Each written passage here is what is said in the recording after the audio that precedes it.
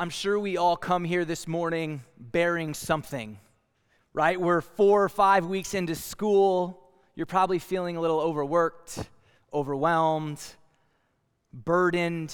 You're too busy. You're feeling anxious, whatever it is. Can we just take a moment and relax? Can we just take one deep, slow breath together? So breathe in and out. Do you feel just a little bit more centered? Maybe a little bit more relaxed? That's the hope of this morning, is that we are able to relax in Jesus, in his work. And if you've been following us this semester, we've been going through the book of Galatians. And last week, Aaron unpacked a conflict that Peter and Paul had with one another and how they reconciled it, how they came to an agreement with one another, right? They agreed on what the truth of the gospel was, and they agreed to live it out and preach it to different people in different places. All was good. At least Paul thought that. Paul really isn't prepared for what happens next. So if you have your Bibles, I want you to open up to Galatians chapter 2. If not, it'll be on the screen. We're going to read Galatians chapter 2, verses 11 to 14 to start. But when Peter came to Antioch, I opposed him to his face because he stood condemned. For before certain men came from James, he was eating with the Gentiles, but when they came back, he drew back and separated himself, fearing the circumcision party. And the rest of the Jews acted hypocritically along with him, so that even Barnabas was led astray by their hypocrisy. But when I saw that their conduct was not in step with the truth of the gospel, I said to Peter before them all, if you, though a Jew, live like a Gentile and not like a Jew, how can you force the Gentiles to live like Jews? So here's what's going on. Paul is finding Peter guilty of something, right? The text tells us that he was condemned. Paul's telling Peter that he's wrong. And the language is actually really, really strong. It's that Peter was tried and found guilty, that he was condemned. But what is Peter condemned of? Hypocrisy, right? He's condemned of hypocrisy in going back on his word. Because just previously, Paul and Peter had agreed on what the truth of the gospel was, that it was for all people at all times, in any place, in any moment. But then what Peter does is he's enjoying eating with Gentiles. He's eating with people, but then this certain group shows up, the circumcision party, and the text tells us that Peter draws back. He stops eating with them. And so Peter is condemned of hypocrisy, and he's going back on his word that he and Paul had previously agreed on. And Paul even tells us that Peter's behavior, his conduct was out of step with the truth of the gospel. And so it's important to realize kind of these two groups that are a part of this. First, you have these rival teachers. Our text calls them the circumcision party. They're teaching an understanding that, a Jewish understanding, that when you eat with Gentiles, when you eat with uncircumcised people, it actually makes you unclean. And this is based on an old way of thinking. This is based on the Jewish law, the Torah, right, that they still believed was still in full force, and any relaxation of it would be disobedience and disloyalty. And this understanding, this old way of thinking, created this hierarchy between Jewish Christians and Gentile Christians, right? A favored and unfavored, an inner circle and an outer circle, a higher and a lower. And Peter's actions affirmed this. But then you kind of had Jesus people, right? You had Gentile Christians who believed that table fellowship, eating together, was a picture and a celebration of God's cleansing power. Right? That there is one table and one family in Christ Jesus because of Christ Jesus. Old identity markers and boundary markers no longer have any bearing. So Peter was eating with the Gentiles, and the text tells us that he drew back, or he shrunk back. He stopped eating with them. Why? Why did Peter shrink back from the truth of the gospel? Out of fear. The text tells us in verse 12 that he feared the circumcision party.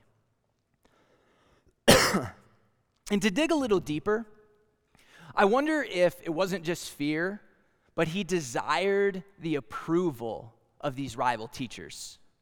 The text doesn't tell us that, but as I think about fear, did he desire the approval of these rival teachers coming in, and was he fearful of losing it? Because Peter knew what was true. He and Paul had just agreed on the truth of the gospel, but now he had shrunk back from the truth of the gospel out of fear. And doesn't this happen to all of us? Don't we, in our minds, so often know the truth of the gospel, what Jesus has done and what his word says, but for whatever reason, in whatever circumstance, we shrink back from the truth? Maybe we fear that we're not good enough, so we shrink back from the truth and believe our identity is in what we do, what we have, or in what other people think of us. Maybe we fear that God is angry or disappointed in us. So we shrink back from the truth and we do everything in our own power and in our own effort to get back on God's good side. Or maybe we fear that our doubt and our questions and our wrestling separates us from God. So we shrink back from the truth and we are not honest, and everything appears well on the surface, but our hearts are dead. Or maybe we fear certain people or certain groups or certain ideas, so we shrink back from the truth to please them, no matter the cost. I think Paul is recounting this story to Peter and to the Galatians and to us to let us know that vacillating from faith to fear and back again is part of the human condition. As humans, we have a tendency to wobble, to vacillate, right? To have faith and to fear and doubt that faith and to go back again. It's kind of the story of the human life. So when I read this text personally, you know who I find myself identifying with most? It's Peter. It's the back and forth,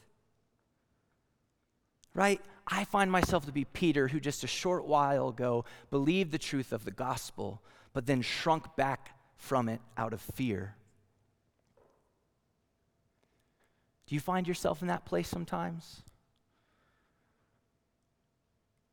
So what Paul wants to do the rest of this text is to express the truth of the gospel. He wants us to understand the truth of the gospel so that when fear or anxiety or doubt or sin comes along the way, we do not shrink back from the truth, but we relax into the truth. We relax in to Jesus. And so that's the goal for the rest of our time this morning, is that we know the truth of Jesus so that we can relax into Jesus. So what is the truth of the gospel? What is the truth of Jesus? Paul tells us in verses 15 to 21. Let's go there. We ourselves are Jews by birth and not Gentile sinners. Yet we know that a person is not justified by works of the law, but through faith in Jesus Christ. So we also have believed in Christ Jesus in order to be justified by faith in Christ and not by works of the law, because by works of the law no one will be justified. But if, in our endeavor to be justified in Christ, we too were found to be sinners, is Christ then a servant of sin? Certainly not. For if I rebuild what I tore down, I prove myself to be a transgressor. For through the law I died to the law, so that I might live to God. I have been crucified with Christ. It is no longer I who live, but Christ who lives in me. In the life I now live in the flesh, I live by the faith in the Son of God, who loved me and gave himself for me. I do not nullify the grace of God, for if righteousness were through the law, then Christ died for no purpose. So what is the truth of the gospel? I think Paul expresses it here. Here's the first truth that I want us to realize and understand this morning, is that the truth of the gospel is about the faithfulness of Jesus to us rather than our faithfulness to Jesus.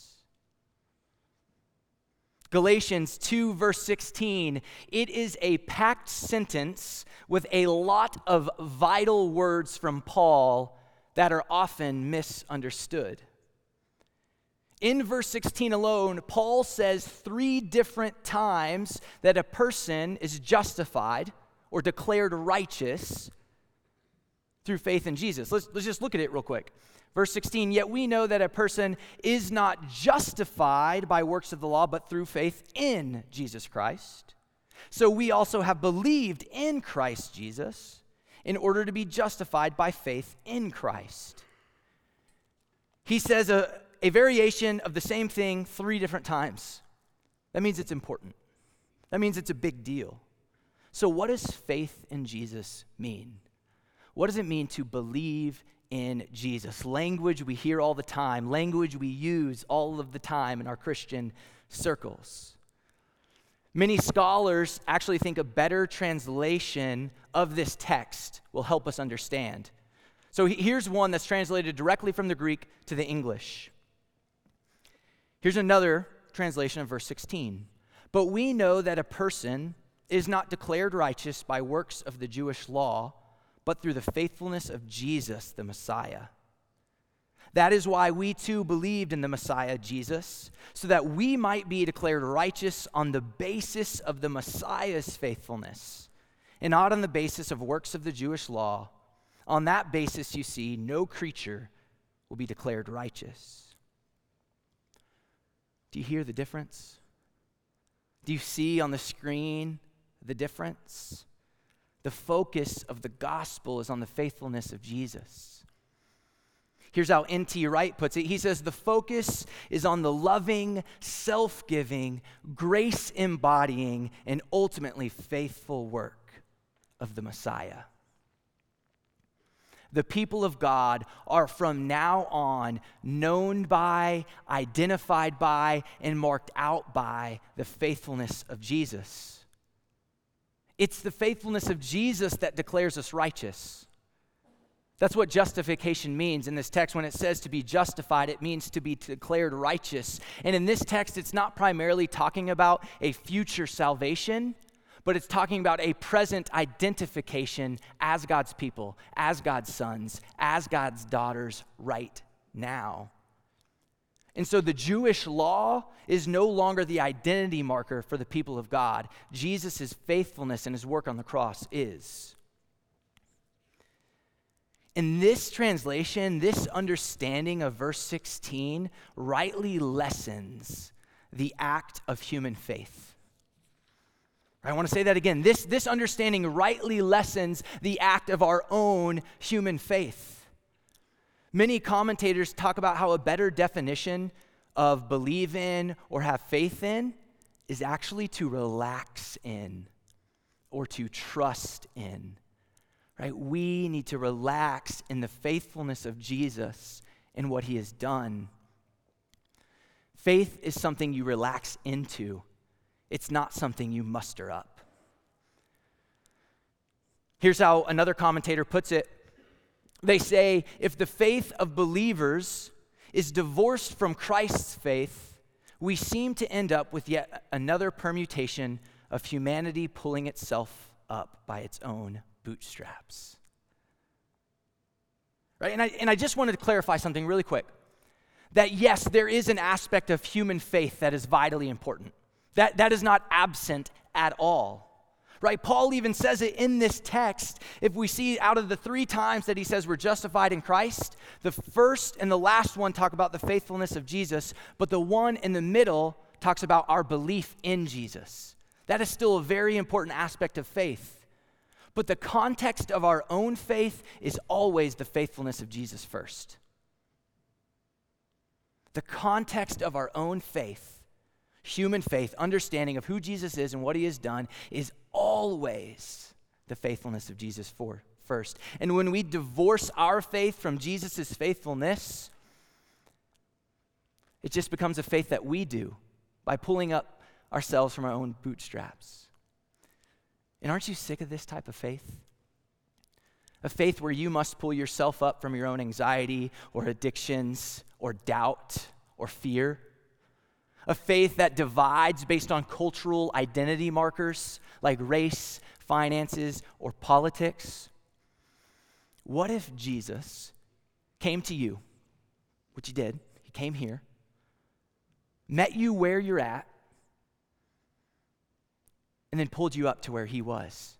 In time, he met you in the midst of whatever's happening right now, and in time, he pulled you up.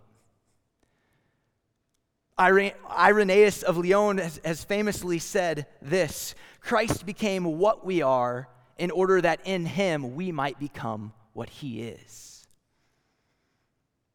That's the gospel. Christ came to you, met you where you're at, and through his work is pulling us up to where he is. And so, this is reason to relax in the good news of the gospel of Jesus. Take a deep breath in that our status as the people of God is about the faithfulness of Jesus to us rather than our faithfulness to Jesus. Here's the second truth of the gospel that Paul pulls out in verses 17 and 18. The truth of the gospel is that our effort condemns us, but Jesus' effort saves us. Paul transitions in the text here in verses 17 and 18. He starts to say, I. But what he really means is Peter. Right? This is kind of a glimpse into the conversation that Paul and Peter were having, and he's letting the Galatians peek in on it, and he's letting us peek in on it. And so what Paul is really saying here, he's saying, Peter, when you shrunk back from the truth by not eating with Gentiles, you condemned yourself. Why? Because the Torah, the law, the old way of thinking is against Jewish people eating with Gentiles. And guess what? Peter had already eaten with Gentiles. We can go back to Acts chapter 10 and the vision and Cornelius and Peter was eating whatever he wanted with whoever he wanted in that moment. And then even in our text this morning, Peter is eating with the Gentiles, enjoying the fellowship and the benefits of the people of God together. But then when the rival teachers show up, he shrinks back. You know, it'd be kind of like maybe you came into this year, maybe you're a freshman or, maybe whatever year you are in school, maybe you came in this year and you're saying, you know what, I'm not dating this year. Anyone? I'm going to focus on God. I'm going to focus on my studies. And you know what, you just swear off relationships in general, right? Or at least if you're a freshman, you don't date until tri-state. Is that still a thing? I don't know. Some of you are breaking it, I know. I've heard in my office, pastoral care, I'm just kidding, but seriously. Right? But, okay, so then this girl and this guy comes along and they sweep you off of your feet and you're like, you know what? God's calling me to date, right? I'm going to date. And so it's beautiful and it's great. You enjoy the benefits, okay? But then you go home for Christmas, something changes and you get back over in January and you break up, right? It's just not the same. And so then you just swear off dating all again. God, and you condemn people who are dating and you're like, I'm done. Anybody relate to this? Me? And when I was in college? Right? But you go back to an old way. You go from I'm not dating to I am dating to I'm not dating again. You condemn yourself because you've already dated and you've partook. That's what's happening in this. And so what Paul is saying is if we go back to the old way, the way of human identity markers based on politics, race, class, effort, or any other man-made boundary marker, we condemn ourselves and we shrink back from the truth. Scripture tells us, for all have sinned and fall short of the glory of God. The prophet Isaiah says, all of our righteous deeds are like filthy rags. And again, I want to clarify. I am not saying effort and good works are bad. They're actually really vital to the Christian life. Right? I'm not saying that aligning ourselves with a particular ideological tribe is wrong either. But when those things become the place where we find our ultimate identity and even our salvation, they really become like filthy rags. Because our effort and our ideological tribes cannot save us or the world. Because we will ultimately fall short or they will fall short. But you know what? Jesus does not fall short. Jesus saves, Jesus renews, Jesus redeems, Jesus restores, Jesus sets free. And so, Dort, we are called to relax into Jesus and his work and his effort, because that's where righteousness is found. It's not found in what we do, it's found in the faithfulness of Jesus. Because effort and striving alone are antithetical to what it means to be in Christ. And so the truth of the gospel is that our effort condemns us while Jesus' effort saves us. So relax in that truth. Relax into Jesus and confidence that his effort on the cross has saved you fully and completely. Here's the last truth that we'll pull out from verses 19 to 21. The truth of the gospel is that resurrection determines your identity rather than the world. I'm going to be really honest about these verses. These are some of the most famous words Paul ever wrote and ever said, and they're some of the most complex, and I'm just going to tell you there's no way I can fully do them justice because they are beautiful and rich and powerful. So I simply want to summarize what he's getting at here. Right? We know these words. He says, I have been crucified with Christ. It is no longer I who live, but Christ who lives in me. In the life I now live in the flesh, I live by faith in the Son of God. Basically what Paul is saying here is Jesus himself is the only identity marker of God's people. Yes, fleshly life still exists, right? The life he lives in the flesh still exists, right? Our bodies are decaying. I lose a little bit of my hair like every year as I, get to 30, so old. No, I'm sorry, just kidding. Those who are above that. Right? Our bodies are decaying. Our world is ravaged by sin. We fall short daily, and life sometimes is just really hard. But guess what? That no longer determines identity. The grades you make, the sins you struggle with, the family you come from, your sexuality, your race, your finances, or anything else, those are no longer the primary identity markers for who you are. Living in the faithful, self-giving love of Jesus defines you. That we are resurrection people.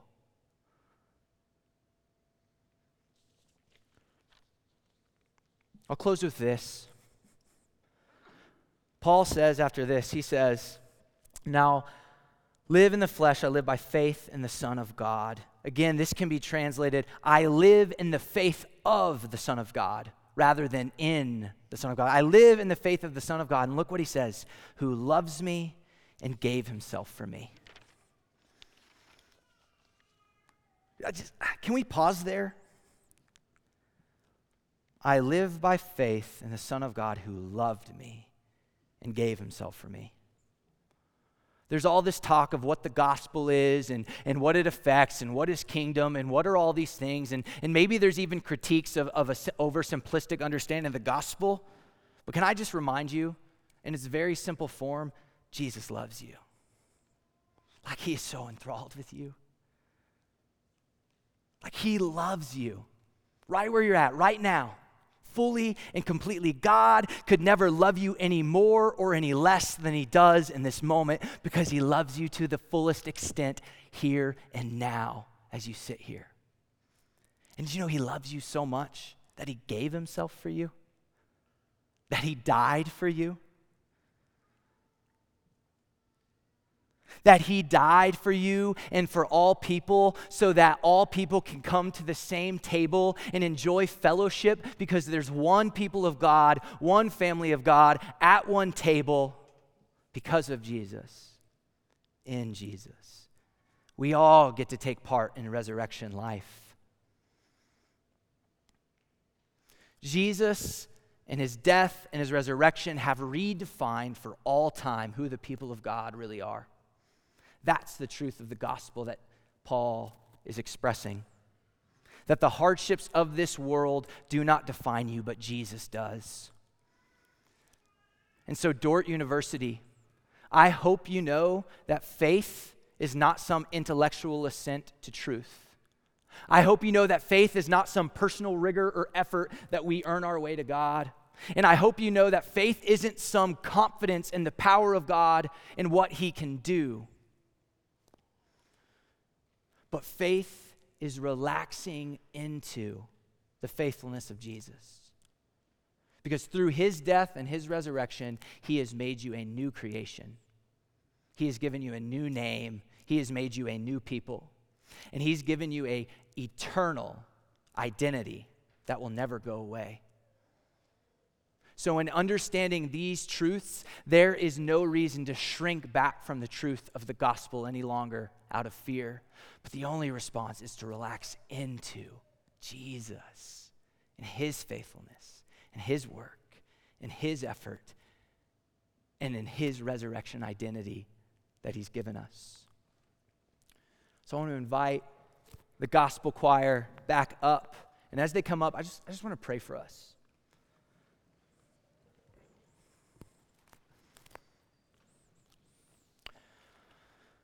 Father,